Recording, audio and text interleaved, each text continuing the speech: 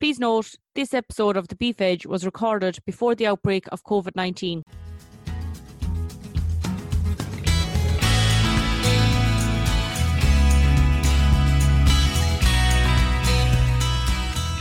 Hello and welcome to The Beef Edge, the Teagasc Beef Podcast, for all your latest news, information and advice for Irish beef farmers. I'm Catherine Egan, and on this week's show, Nicky Byrne, researcher at Teagasc Grange, gives us an update on the latest results from the dairy calf to beef trial. But first, I asked Nicky to tell me about the background of the trial. Yeah, so the background to the study, I suppose the objective of the study is to compare the physical and financial performance of 3 different dairy beef genetic groups and, evaluate those genetics within, a really efficient grass-based production system using the type of product that has been produced from our national dairy herd and to see what is achievable from them. So I suppose to set up the study, we used the 3 main breeds coming from the dairy herd and entering the beef herd from it. And they were the Holstein Friesian, and they were sired by the top 4 EBI bulls in the country. And then we had 2 Angus groups. And the difference between the 2 Angus groups was that one of the groups was sired by a team of bulls that were at the higher end of the scale for carcass weight and carcass conformation, compared to the other group that were at the opposite end with low carcass weight and carcass conformation. But all of these bulls that we purchased progeny from were still all easy calf and short gestation bulls that were being used commercially. None of these bulls exceeded 3.5% calving difficulty, and it was important to look at those animals that have been used heavily on the dairy herd and just to see what is achievable from those. You mentioned there that the 2 Angus sires were from high and low index. Can you just clarify what was the high and low that you used for your parameters for the study? Yeah, so if we look at the team of sires that we put together for each of the groups on the Angus side of things, the Anguses where there was a 12 kilo difference between those 2 groups of bulls. So we had a plus 10 kilo carcass weight figure for the high index Angus sires and a minus 2 kilo carcass PTA for the low index Angus sires. So obviously, look, the dam will be taken into account in our analysis, and we'll see what the actual difference between the animals themselves were. So the bull is just one part of the equation. You mentioned there that there's 3 progeny groups. How were each of the 3 progeny groups managed? Yeah, so the management across the 3 groups is identical, and that's very important to do that any differences that do arise in the study, that they are down to the animal genetics, not, management differences. So we grazed them, I give them all the same grass allocations. We grazed them to the same post-grazing sward height. But however, there might be differences, because of differences in age at slaughter and the level of silage needed. We may have differences in the overall level of forage used or that needs to be produced within the system. But from the outset, they're all stocked at the exact same.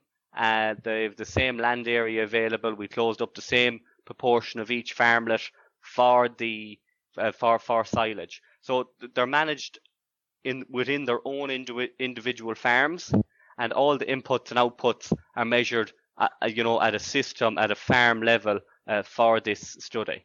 Briefly, how are the calves sourced for the study?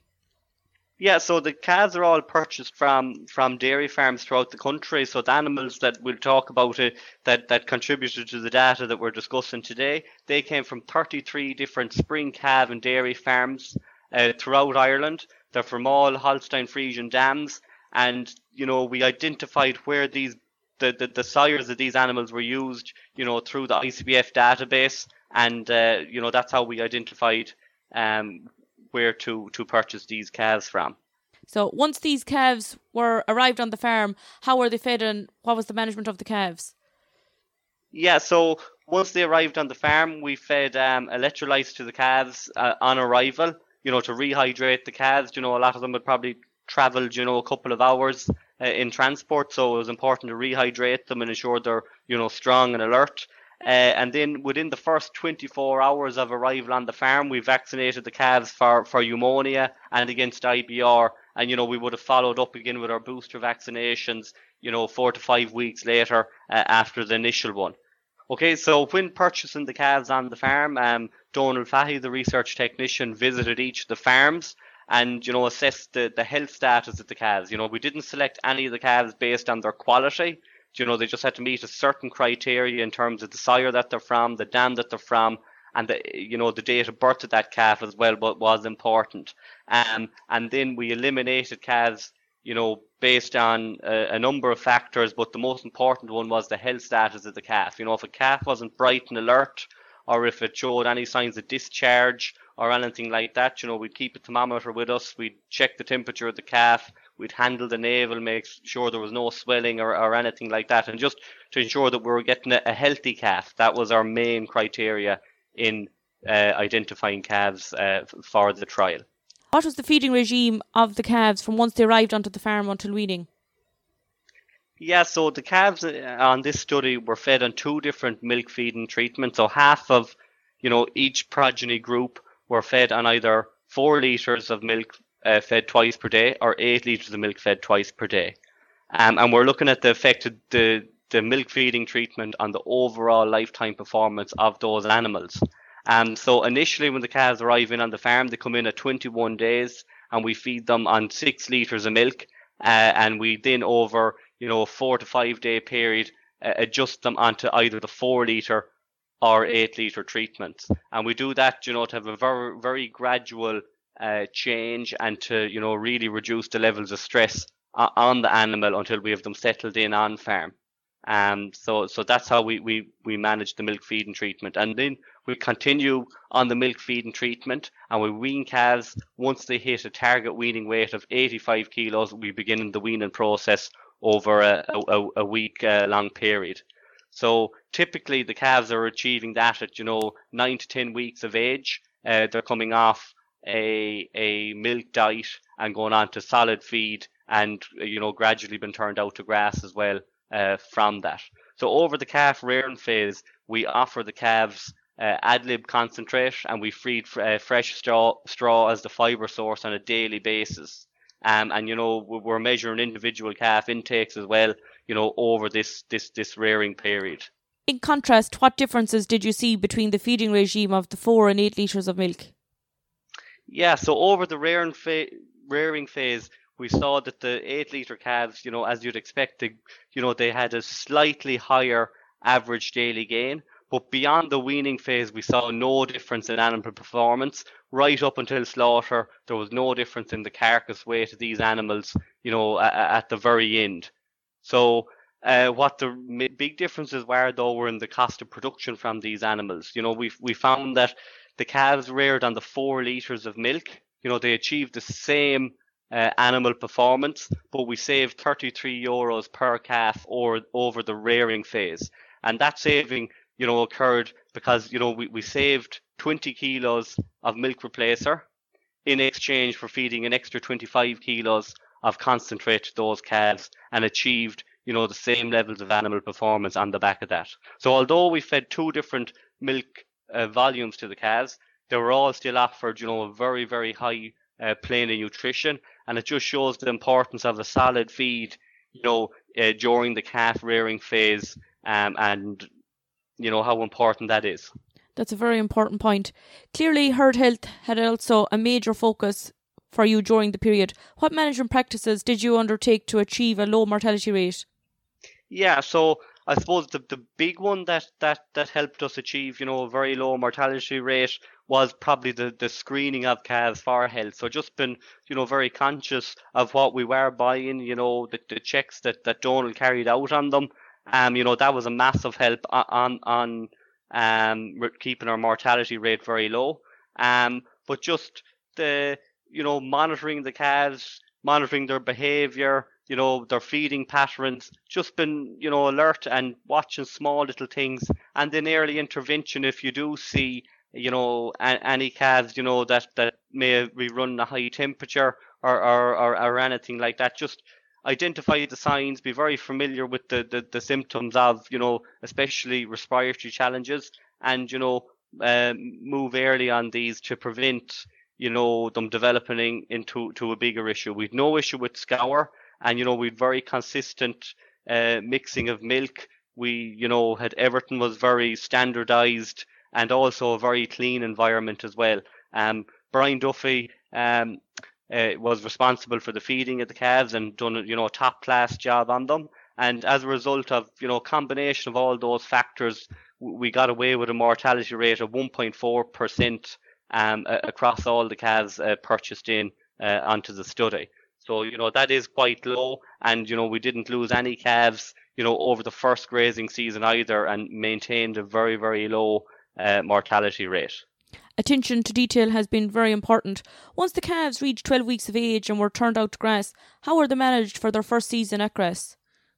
Yeah, so I suppose when we turn out calves in batches, we have well-fenced paddocks, train the calves in and get them on to grass. We targeted the calves towards after grass after our first cut silage. We cut probably 56 to 60% of the entire farm for first cut silage. So we have, an abundance of after grass that is, really suitable to those calves starting off grazing and helps them achieve, high levels of average daily gain. We feed concentrates to the calves for the first 2 to 3 weeks post turnout, and then we wean them off it and they go on to a grass only diet up until mid-September. And when we don't have after grass then available to us, we try and allow calves graze where we've removed surplus bales from prior to that. So still offering calves, really leafy grass at, moderate post grazing sward height. So maybe going into covers, of probably 1,000 kilos would be sufficient for the younger type of calves. And obviously that can increase as the animal becomes a more aggressive grazer throughout the grazing season. Yeah, without a doubt, the silage quality is very important for the system. How were the weanlings managed for their first winter? Yeah, so our weanlings, we typically, we really try to minimize the amount of time that they spend indoors. Because there's obvious, health benefits of that, animal performance benefits, and obviously cost benefits. So we really do try and minimize the amount of time that we do spend indoors. So we're probably talking that we spend about 82 days indoors is typically what we have to spend indoors. And we try to offer really, really high quality silage to these animals because we have to keep them growing and going forward over the winter period. We want to be gaining nearly above 0.7 of a kilo a day over the winter period on these. So you will be needing silage probably in excess of 75 DMD. And we also are supplementing with 1.5 kilos of concentrates per head per day over the winter period. But one thing with calf to beef, and particularly with the weanlings, is that above any other system, you have a great opportunity to get the stock turned out very, very early in the spring because these animals are light. They have a very, very low demand. We'll be starting off with a demand of 19 kilos when we start grazing. So you have a great opportunity to get out there early with calf to beef, and you really do need to get your silage ground grazed off and to condition the sward to grow really high quality grass silage that you'll need for your winter period for your weanlings and your finishing cattle. So there's many advantages to getting turned out early. Outside of the animal performance, there's massive sward quality and production benefits from early turnout as well. The first steers were finished around Christmas and early January. Overall, how did they perform? Yeah, so I suppose the performance was quite good. I suppose just to begin with the finishing period that each of those animals required. So the Holstein Friesian steers, as you'd expect, required an additional 20 days of finishing to get them to the same level of finish in terms of fat score as what their Angus comrades were slaughtered at. So 81 days of indoor feeding is what we needed to feed our Holstein Friesians to get them to a 3+ fat score. And to get our Angus groups to a 3+ fat score, we had to feed those indoors for 60 days. And because of that 20-day difference, our Holstein Friesians consumed an extra 100 kilos during the finishing period. And if we look at the age at slaughter, which is a really, really important trait, in any system, we saw that our Aberdeen Angus groups were both killed at 22 months of age, and our Holstein Friesians were just killed slightly under 23 months of age. And when we look at carcass weight, then our Holstein Friesians had the heaviest carcasses, coming in at 305 kilos and grading O minus. O minus. And if we look at our Aberdeen Anguses, our high index Anguses had a 300 kilo carcass and graded O equals. And when we look at our low index Anguses, they had a 293 kilo carcass, also grading O equals. And all of the groups achieved the exact same fat score of 3+. So that just, reflected our drafting policy, where we, handled the animals and drafted them off when we judged them to be of 3+ fat score. And then when we look at, the really important figure for calf to beef systems is the output per hectare. And we achieved, very high levels of carcass output per hectare, with our Holstein Friesians having the highest again at 976 kilos of carcass output per hectare, and our high index Anguses achieving 960 kilos of carcass output per hectare. So that figure really shows that, calf to beef systems, they can be very, very high output systems, but they can still be grass-based systems. And if we look at the lifetime concentrate usage in these animals, we see that our Holstein Friesians consumed 740 kilos from birth right through to slaughter, and our Anguses consumed, 100 kilos less at 640 kilos of concentrate over their lifetime. So, and we still achieved very, very high levels of output from this system that is from a predominantly grass-based diet. There's a lot of great information gathered from this trial. Undoubtedly, calf price has had an impact on the system, and as we've seen from other previous Teagasc studies and the Green Acres programme, and you mentioned this system is very highly stocked, can you sum up what is the financial performance of each of the three systems? Yeah, so our just on our stocking rate, I suppose our stocking rate worked out, but our stocking rate based on when calves are purchased in and our slaughter dates, our stocking rates worked out at 2.8 livestock units per hectare across the three systems. So it probably is a lot higher than what is the national stocking rate on dry stock farms. But it's in line with our grass production. We have a surplus of silage left over, and we're really matching it to our farm's ability to grow grass, and that is very important to do. When we look at the financials, calf price has a massive bearing on the net margin that we achieve from these systems. So if calf price in 2018 was quite high. So our Holstein Friesians calves cost us €120. Our high index Angus calves cost 295, and our low index Angus calves cost 280. And if we take into account that was a very high calf price year, and we were probably selling these cattle in at one of the lowest beef price years in over the last number of years. So certainly were challenging conditions. And when we look at the net margin per hectare using those calf prices, our Holstein Friesians were the most profitable, generating a net margin of €256, and our high index Angus were next, generating a net margin of €64, and our low index Anguses coming in at just breaking even really at €3 per hectare. So look, calf price has a massive bearing on it, and if we take the 3-year average mart calf price for similar calves, similar Holstein Friesians or early maturing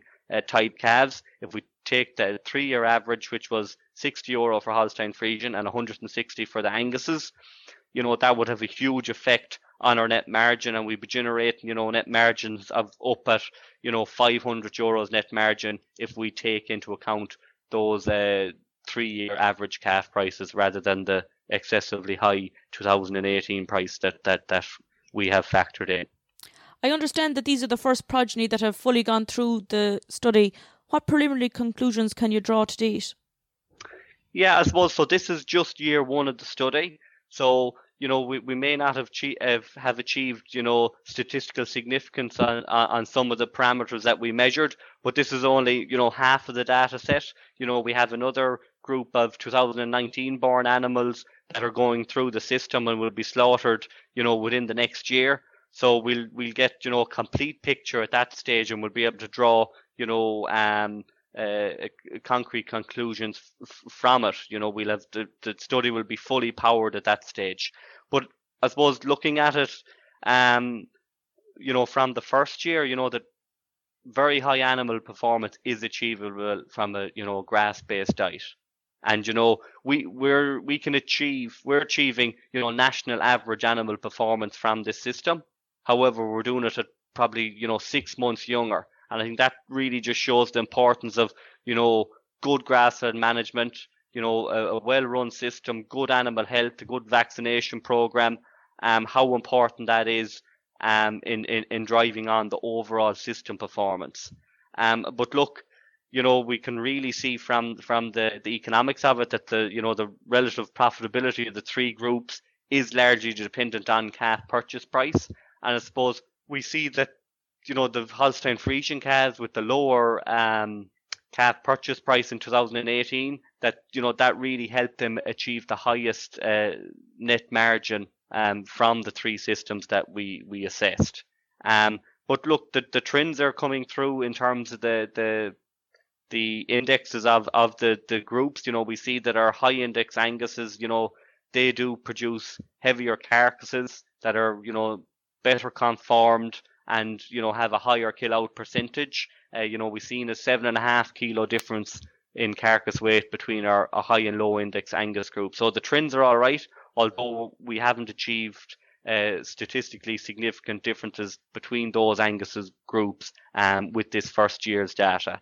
And one of the really important things that we have seen is the effect of date of birth on the overall animal performance. We see that, the earlier born calves, they've, a really distinct advantage, particularly over the first grazing season. We see the earlier born calf really, utilising grass much better, achieving higher average daily gain, and that stands to the animal throughout its life. And we've seen that, from the animals that we have on the study, when we look at it, we can see that every week later that a calf was born, it reduced his carcass weight by 3.5 kilos.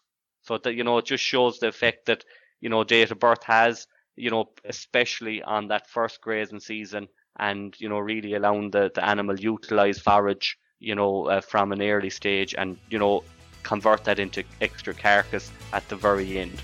No doubt there's some great information coming from the study to date. I'd like to acknowledge Donald Fahey for his involvement.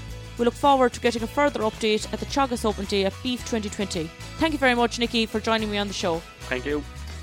That's all from this week's episode, and my thanks to Nicky for joining me on the show. You can catch up on all other shows and interviews from the Beef Edge podcast on the Teagasc website at teagasc.ie, or you can listen on Apple and Google Podcasts as well as Spotify. Don't forget to rate, review and subscribe so you never miss a show. For all other updates from our beef programme, keep an eye on our Twitter page at Teagasc Beef and Facebook page. Until next time, I'm Catherine Egan, and thanks for listening.